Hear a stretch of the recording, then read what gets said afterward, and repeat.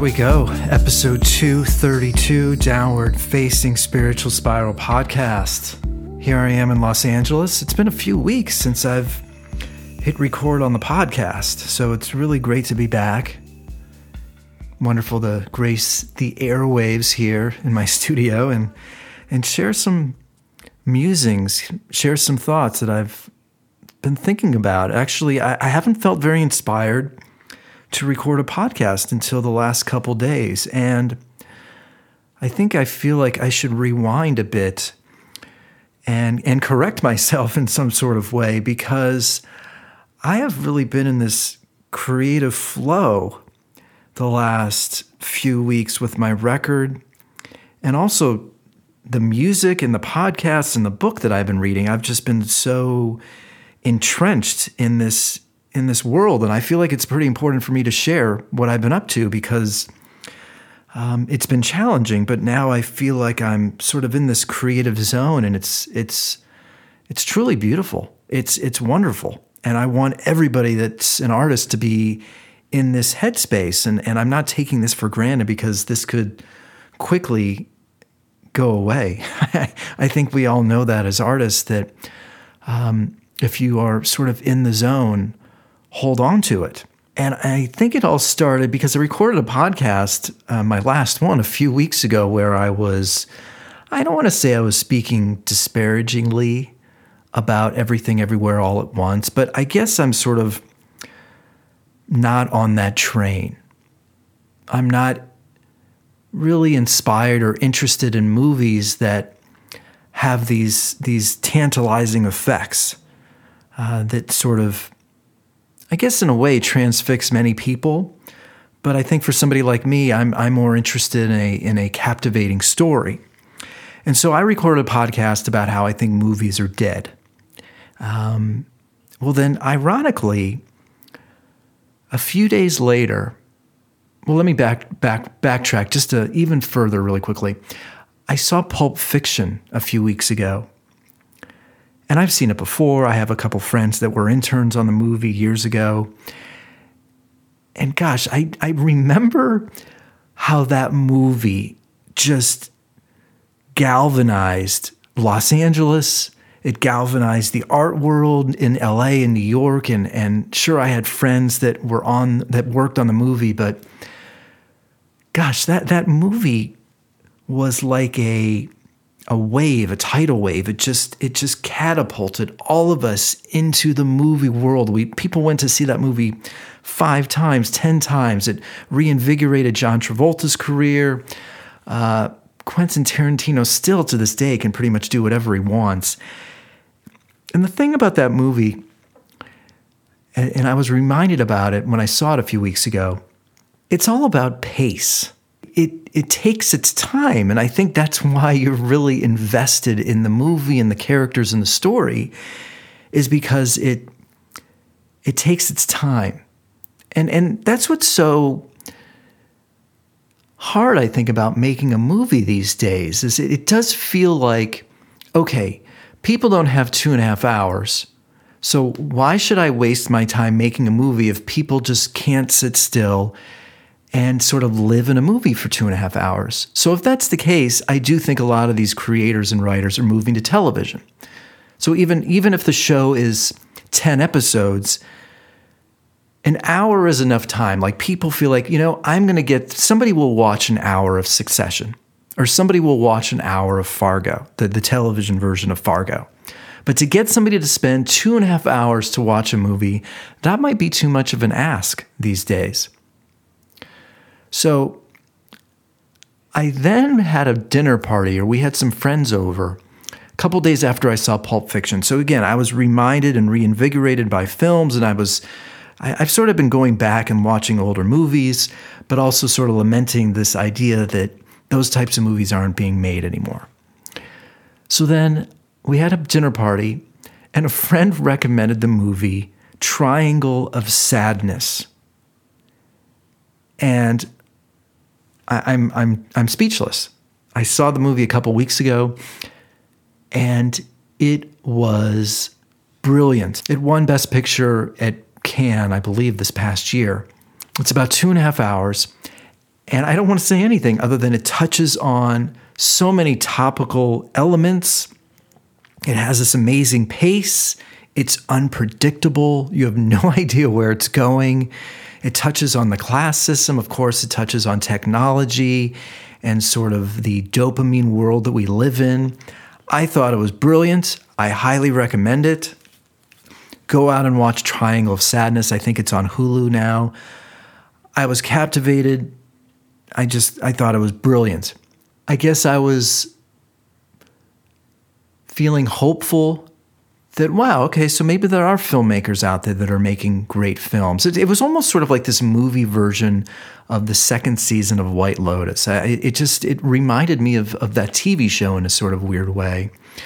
But I think one thing that sort of is missing in the culture today, so you have this great movie, Triangle of Sadness, but the thing about like Pulp Fiction or Reservoir Dogs, when those movies came out, you knew that pretty much everybody was watching that movie. Or if you went out to dinner, or if you were speaking to your server or were speaking to your cab driver, more than likely you could find somebody that was watching that movie also, and you could talk about it.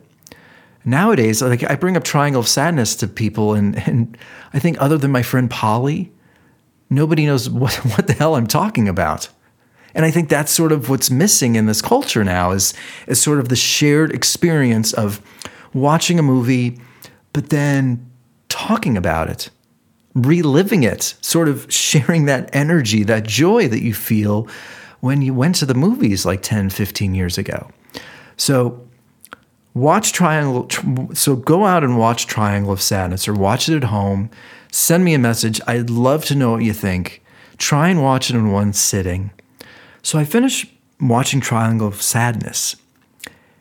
And then I have been in this world of podcasts the last couple weeks. See, I'm making a record right now, and I've been in the world of writing lyrics and recording vocals, and I've had really great days, and I've had terrible days, and my voice sometimes sounds wonderful, and other days it just is missing that emotionality that I'm striving for in my vocals. And I have to say, it's pretty demoralizing, but it's also incredibly enriching.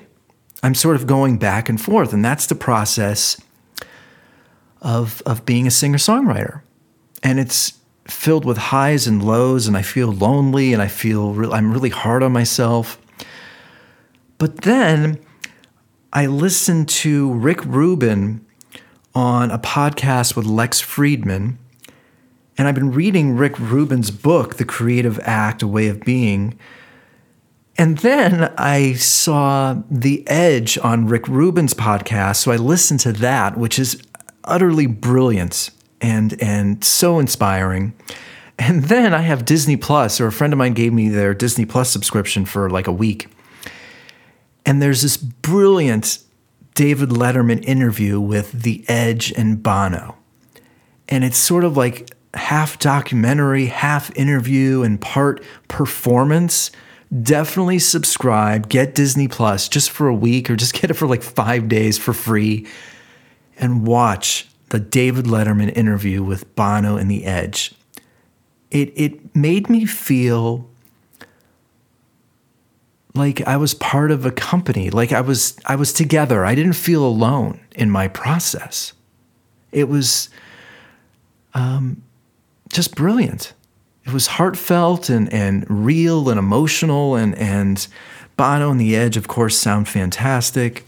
But back to sort of Rick Rubin.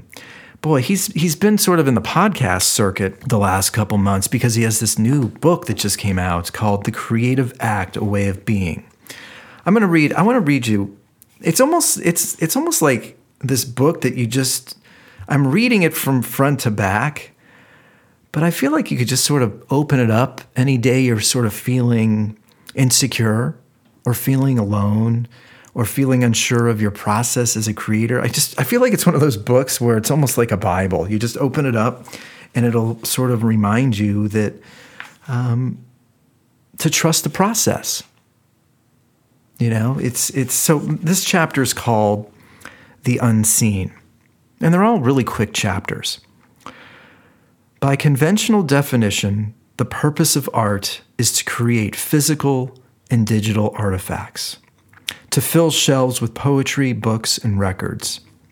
Though artists generally aren't aware of it, that end work is a byproduct of a greater desire. We aren't creating to produce or sell material products. The act of creation is an attempt to enter a mysterious realm, a longing to transcend. What we create allows us to share glimpses of an inner landscape, one that is beyond our understanding. Art is our portal to the unseen world. Without the spiritual component, the artist works with a crucial disadvantage. The spiritual world provides a sense of wonder and a degree of open-mindedness not always found within the confines of science. The world of reason can be narrow and filled with dead ends, while a spiritual viewpoint is limitless and invites fantastic possibilities. The unseen world is boundless. The word spirituality may not speak to those who dwell chiefly in the intellect or those who equate the word with organized religion. If you prefer to think of spirituality as simply believing in connection, that's fine. If you choose to think of it as believing in magic, that's fine too. The things we believe carry a charge, regardless of whether they can be proven or not. The practice of spirituality is a way of looking at a world where you're not alone. There are deeper meanings behind the surface. The energy around you can be harnessed to elevate your work. You are part of something much larger than can be explained, a world of immense possibilities. Harnessing this energy can be marvelously useful in your creative pursuits. The principle operates on faith, believing and behaving as if it's true. No proof is needed. When you're working on a project, you may notice apparent coincidences appearing more often than randomness allows, almost as if there is another hand guiding yours in a certain direction. You know what's something that I've noticed about myself over the last couple weeks? I think I've felt a little lonely also because I have pretty much completely been off of social media. I use Twitter to read the news or read about the Cavs. You know I'm a pretty big basketball fan, so I use Twitter a lot to read about sports. But it's weird. Like I'm sort of in this cocoon as I'm making this record, and I want to share little glimpses on social media, but it feels like whenever I do, it ends up making me feel small, or it makes my process feel uninteresting. And I think it's because the moment I open up social media, I guess I don't feel very special. Like, it feels like everybody is doing something interesting and cool and creative or somewhere. And I think everybody obviously should be blessed with these wonderful lives and travel the world and create. But the moment I turn on these platforms, somehow it makes me feel like my process or what I'm going through isn't unique or special anymore. And again, I'm not trying to compare. I'm not saying that my life is more interesting, but I think there's something that we as artists have to hold on to. It's sort of like, I guess it's so raw and so personal and so intimate to be trying to find my way with these songs. At the moment I share it on social media or then look at social media, suddenly it sort of rips all the intimacy away. And so I've sort of like, instead of opening up social media, I've been listening to Rick Rubin talk on podcasts. I heard him on Lex Friedman. I heard him on Barry Weiss. I've been watching, the U2 special. I was listening to The Edge. I think I'm just sort of like, as I'm in this very intimate process of trying to write lyrics and produce the vocals, I have to avoid all the stimuli that make me feel not very special. I've been completely off of Facebook for like over a month or two. And I almost feel like I probably will never go back. And I guess the thing that's scary to me is if that's where everybody is sort of residing on Instagram and TikTok and social media, if I'm choosing not to use those much anymore, I need to make a concerted effort to really reach out to friends, because if I don't, then I'm going to be really isolated and lonely. It's like, it feels like the world is primarily using social media to communicate. And if you don't do that, you need to sort of step or work that extra mile to make sure that you are not lonely and isolated, because I think you have one has the tendency to go that direction if you're not connecting with people actively. Am I making any sense? I hope so. I'm still trying to sort it all out. It's weird. It's like I want everybody to be creative and live interesting and three-dimensional lives, but somehow the unique quality of what I'm going through as an artist doesn't feel very unique or interesting the moment I sort of enter the world of technology. Is that making any sense? So I guess what I'm trying to do is to cherish it, cherish this process, read books, watch shows, listen to podcasts that make what I'm going through feel special. Because if I don't, then I guess what I'm going through just feels pretty pedestrian. And I don't know. I feel like we all as artists thrive when we're sort of feeling like the energy is pulling us, like the spiritual qualities in the world. We're sort of riding on that wave and we're in the zone. And the moment I go into a world of social media, I don't feel like I'm in the zone anymore. I feel pretty pedestrian. So, I think I want you to listen to those podcasts with Rick Rubin. Check out the U2 special on Disney Plus, because I really think these pieces of work and the movie Triangle of Sadness, I think they're all going to make you feel inspired and less lonely, and I think they're hopefully going to invigorate you to keep creating. I know they have for me over the last few weeks. So, and let me play you a clip from a Lex Friedman podcast from, I think it was actually about a year ago, but I just found it myself. It's him speaking to Rick Rubin. Yeah, it was April of 2022. So let me play you this clip, Lex Friedman podcast, and then I will let you go. But instead of kind of representing or like making deals, all that kind of stuff, they can kind of trample on those little ideas. And it's sad to see. Yeah. It's really heartbreaking to see, because you know how much trampling there's going on. It's one of the main jobs. My jobs as a record producer is to keep the voices away from the artist, from all of the people who are really on their side but don't know. You know, like the whether it be people, anyone on the business side who doesn't make things. They're excited to do their part. You know, they're excited when you deliver the thing, the art that you make to me, then we can start the project. Yeah. But there's nothing to sell if the art doesn't happen in the right way, and it has to be protected, and it can't happen on the same kind of a timetable that that business can. It's just a different thing. Art doesn't come in a quarterly way. And that doesn't apply just to music, or it applies to art, it applies to all creative pursuits. Like, this is generally the case, like at MIT.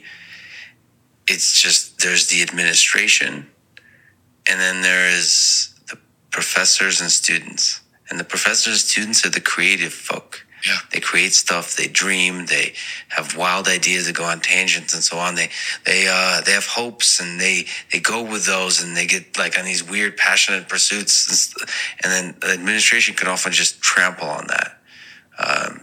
And they set up bars on in all kinds of ways that you think you're not actually hurting, but you really are.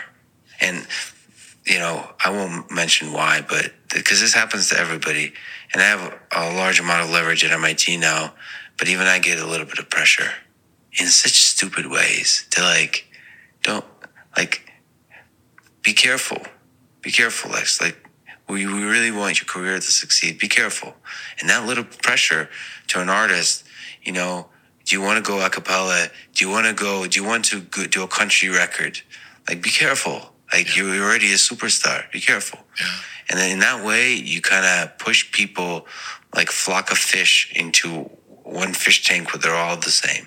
Yeah. And it's sad to see. And it's obviously in the modern world, there's nice mechanism to let artists flourish a little bit more, because they get to put themselves to the world and get a little bit more confidence, maybe different funding mechanisms, all that kind of stuff. But tremendous problem. The voices that don't understand interfering with the process is huge.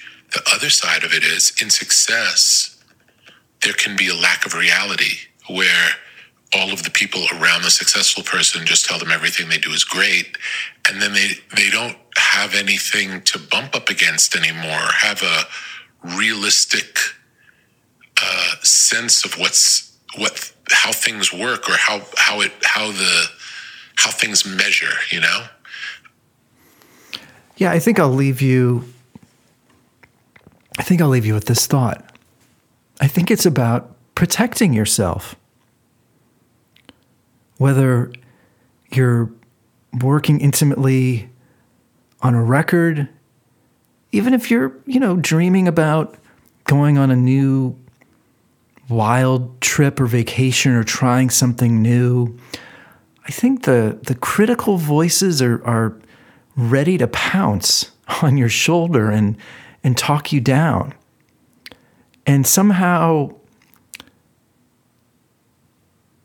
I guess I'm becoming acutely aware that I have the tendency to be really critical of what I'm doing creatively, and whether it's opening up social media, or even opening up Spotify and just seeing all this new music coming out over and over again, and just seeing that there's so many millions of artists out there now, it makes me feel very small and minuscule and unimportant. And I guess there's this tug of war. Like, I realize when I pass away, I'm a little blip on the radar.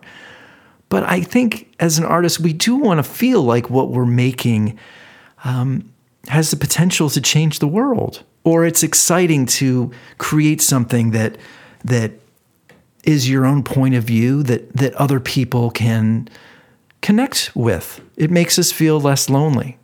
And so I guess until my work is done, I guess I'm protecting myself a little bit more. And I'm being very careful about who I work with. I'm very careful about what I surround myself with as I'm recording right now. I mean, I actually have these moments of wanting to write a new book, but I'm not sure how to dive into that.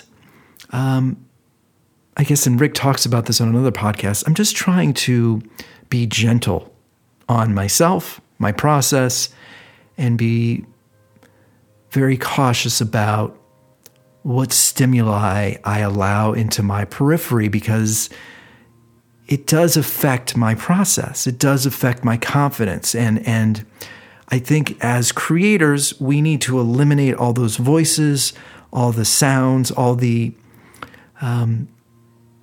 noise that does seep into your psyche.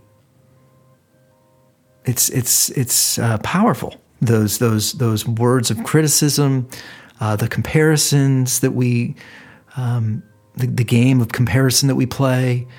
So I think that's sort of something I want you to think about. It's certainly something that I've been thinking about over the last few weeks, which is why I guess I've been trying to figure out how to articulate all this and what I've been going through over the last few weeks creatively, and why it's been a bit of a delay in recording another podcast. So,